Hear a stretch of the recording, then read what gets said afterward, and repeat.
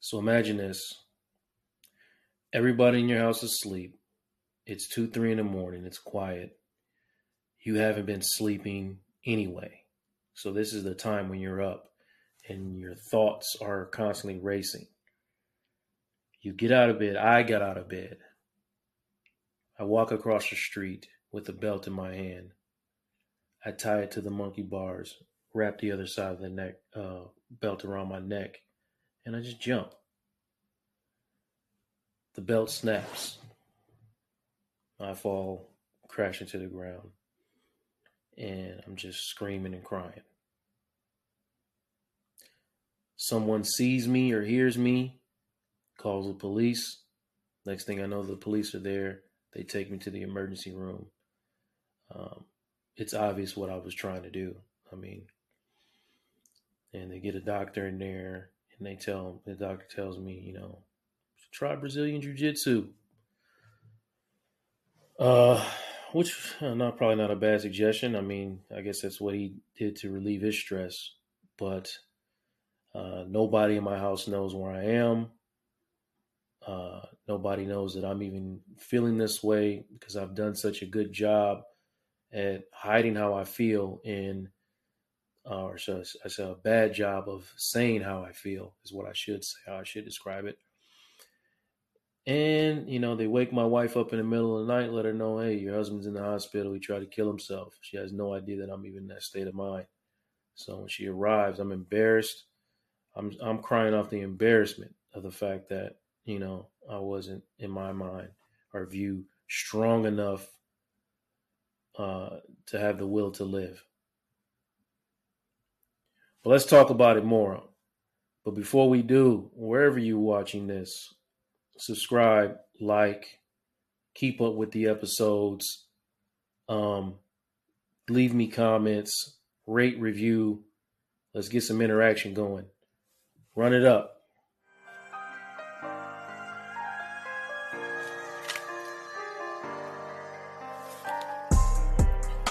What's up, everybody? My name is Joe Corley. I am on a healing journey.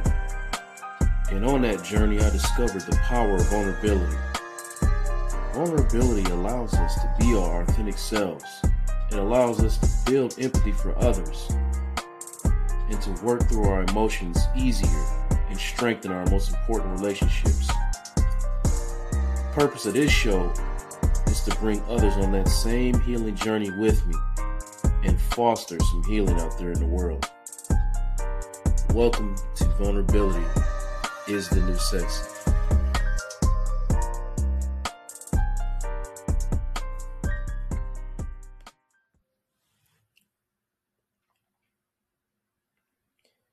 I'm not okay and I need some help. These are difficult words to produce for some.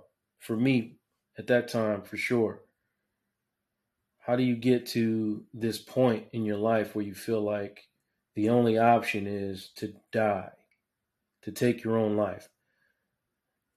I can say for me, and it's going to differ for across the board. Everybody has several reasons as to why they want to take their own life.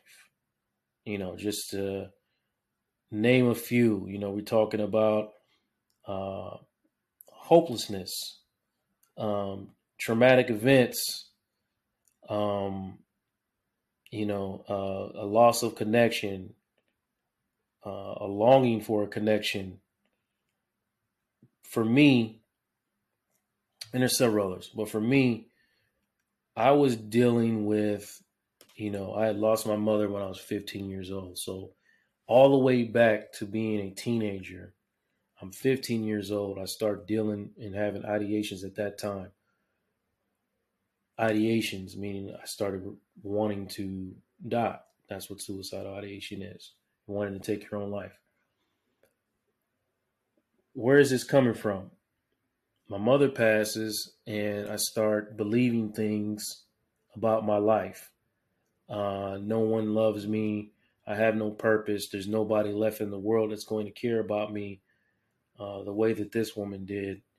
And, and shortly after here, I'm living on my own. I have my own apartment. I'm still in high school, so I'm already isolated. And then um, at that time, kids are going to handle situations how they handle them. So for me, um, all the people that I relate to or is closest to in this time frame are children. We're teenagers. So um, I'm developing a codependency on people who are not emotionally mature. I'm not emotionally mature at the time. And it starts to you start to I started to develop a false sense of self-worth because this moment in time for me kind of never really ended, but it was just a blip on everybody else's. People justifiably so moved on with their lives. And I didn't do that. I didn't get it. I didn't know how to do that. I didn't, you know. Now there is a failure of the adults in my life who didn't put me in a situation where I could heal or understand grief or the trauma that I just suffered. I was just back to business as usual, and you start hearing the things. Oh, you're so strong. You God doesn't give you more than you can handle. Or the worst one, in my opinion, is somebody has it worse, which is one of the most invalidating things because you start to internalize that, well, somebody has it worse. Meanwhile, you are suffering. So you start to get angry at yourself for not being able to overcome what you believe is not the worst situation, but it is the worst situation to you. It is the worst thing that has ever happened to you. And from your perspective, the reality is nothing has happened worse. So the fact that somebody else has it worse somewhere is irrelevant. It's a terrible thing to tell somebody. I just want to put that out there. But so you go through your life trying to appear strong or be strong. Coping for me was achievement. Oh, still graduated high school, still moved on to college and you know, and then you turn that into your codependency becomes trying to be what you needed for other people. Um, for me, I needed to be, I needed someone who helped me guide myself through a very important era in my life. I mean, this is a transition from childhood to adulthood, and I didn't have my number one. And I never wanted anybody else to feel like that. So um, I developed a need to help other people not feel that absence, and it was very unhealthy. It becomes, like I said, a codependency where um, you know I'm depending on being needed and positioning myself to be needed. And when that's taken away, or when I feel like someone doesn't need me anymore, there's a very negative reaction leading up to that night in the park.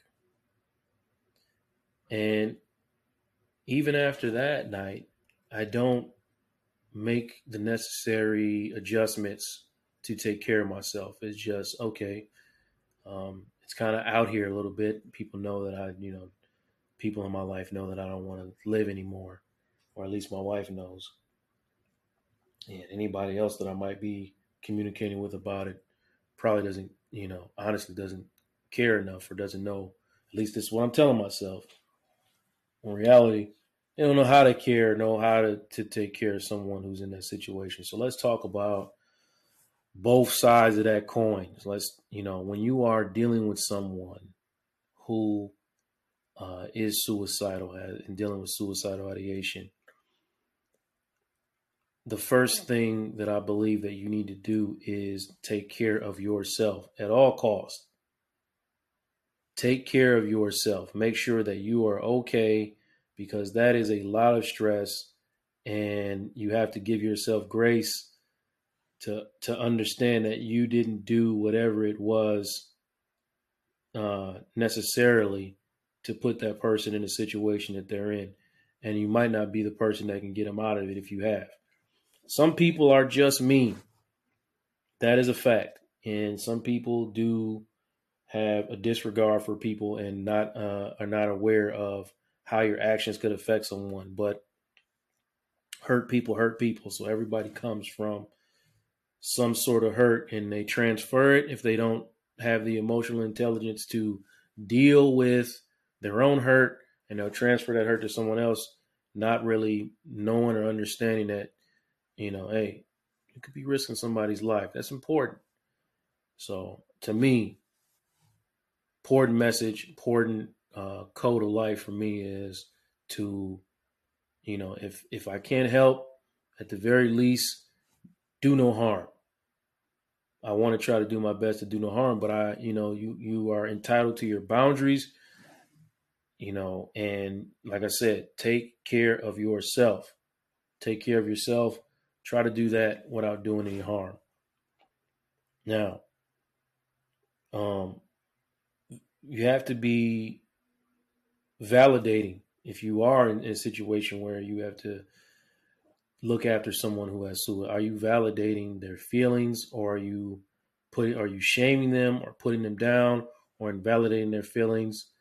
You know, telling them that they don't have a right to feel the way they feel. That's never the answer. I know it's difficult for someone who doesn't want to kill themselves to understand why somebody would want to take their own life. I can understand that. But the key is validation.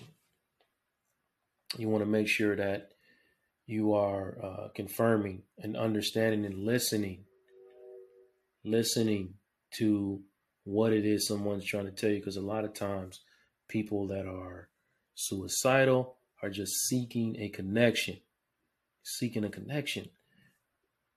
And a lot of times you just don't get it. And you start telling yourself some, irrational thoughts. And again, what does it lead to? It's very important to understand whether or not the person you're talking to has an actual plan. Do they have an actual plan for taking their own lives? Because then this is an escalated situation, and it may be beyond the scope of what you're capable of, and it's time to enlist some help. Um, but like I said, everything must be taken serious, even if you believe this is someone who seeks attention on a regular basis. Doesn't matter. Do you want to be wrong? Do you want to be wrong in this moment? I don't think so. So for me, let's go back to my own story for a second. So after this suicide attempt, um, I began to try to go ahead and move forward with my life. And what was happening with me was I wore a mask. I didn't, I did try to seek out therapists. I went through several, honestly, three or four, and none of them were a good fit for me.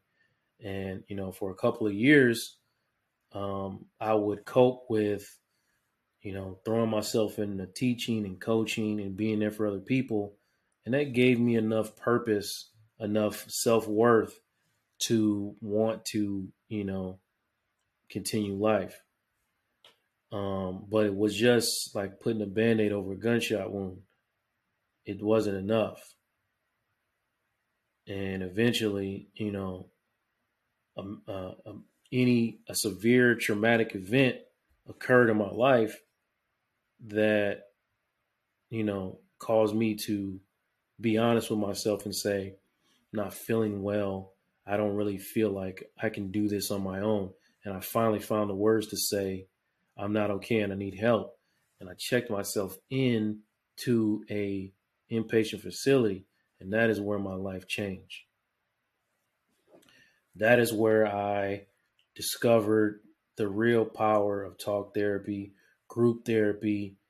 I locked in and started being vulnerable and stopped hiding the things that were making me feel the way that I felt about myself, because I wasn't really expressing. I was just, throwing out little bits and pieces, but not really, again, being, overly vulnerable about all the pain.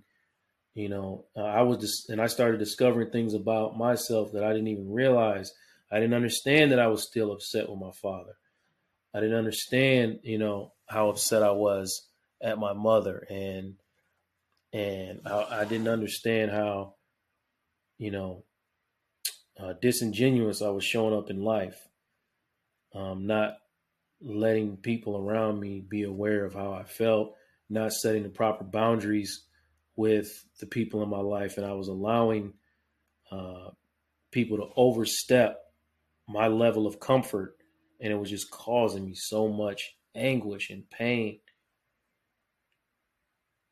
And in, and in that inpatient time, I learned the power of therapy and what happened when I came out of that situation. Not only was I so locked in on, you know, what was going on, I saw an ability in myself to help others in group, but also for the first time, I learned how to help other people and take care of myself at the same time. So I said, I should be, I should dig deeper into this. And when I went back to school and became a therapist, but it's not the healing. I still struggle with a lot of, still struggle with a lot of things. And sometimes illogical thought still creeps into my mind, and I have to, use skills that I've learned through therapy and the healing process to overcome a lot of those illogical thoughts. And well, I guess if I could sum it up, I would say one of some of the best things I've learned is rigorous honesty with myself. So when you are vulnerable with other people, it is a tool or a stepping stone for you to, be vulnerable with yourself, be honest, give yourself grace, So for in the prior to therapy, it was much easier for me to tell myself that nobody cared about me, nobody loved me. There is um, verifiable evidence that people love me and care about me. It's verifiable. So for me to continue to tell myself that, I have to acknowledge that I'm lying to myself. Doesn't mean that it's always I feel better instantly, but that change in language helped me understand that I'm doing that in so many areas of my life. Oh, I'm a failure. Again, verifiable evidence that I'm not a failure. I can point to several instances that prove that I'm not a failure. So again, I have to change the way that I think about that, because that's not honest, not being honest with myself. And this also, in the course of being honest with myself and having empathy and grace for myself, allows me to have empathy and grace for other people. There's less judgment in my life now. I don't have the same feelings about other people that I once had, you know. So I just wanted to briefly touch on, the process of the healing journey. And I'm still on it. Like I said, there's things that I'm dealing with at this very moment that I'm still struggling with. Uh, Thoughts and feelings that I have about people in my life that I'm still struggling with, um, that cause me pain. And if somebody's out there that is dealing with in excruciating pain, and you don't feel like there's hope. And you hear the sound of my voice. It took me hearing the sound of somebody that understood where I was in the moment, and gave me the hope that there is a light at the end of the tunnel, for me to start actively working towards, healing. And I understand that everybody's not going to understand. If you haven't been in this position, it is very difficult, and I can't expect everybody that I come across to understand. Somebody out there right now is saying, "Oh, you just suck it up. Just suck it up and move forward. You're a sucker for wanting to take your own life." I understand. I understand.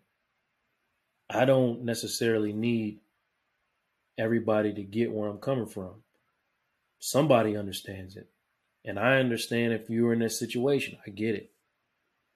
And I'm telling you, I'm still here. I'm still here. That was just one attempt to take my own life. Not the only. Not the only. But I survived that, and I survived all of them. And I'm still here today. God willing, I will survive tomorrow. So that's all I got, man. Keeping it short and sweet with some of these episodes. I understand I haven't been as consistent lately. I'm really struggling with a lot of things right now. I'm not okay all the way. And I can admit that, and I can, as a therapist, I can admit that and recognize that, hey, I still go seek help. The helper needs help sometimes. I am regularly in therapy. I actively work. And I say that to say that, just because you're not healed up completely doesn't mean you're not healing. That's all I got for today. Listen, subscribe, follow me wherever you listen to podcasts, follow me on TikTok, Instagram. If you're watching on YouTube, don't forget to subscribe. Leave me a comment, a like. Talk to me in those comments. And remember, vulnerability is the pathway to healing. See you next time.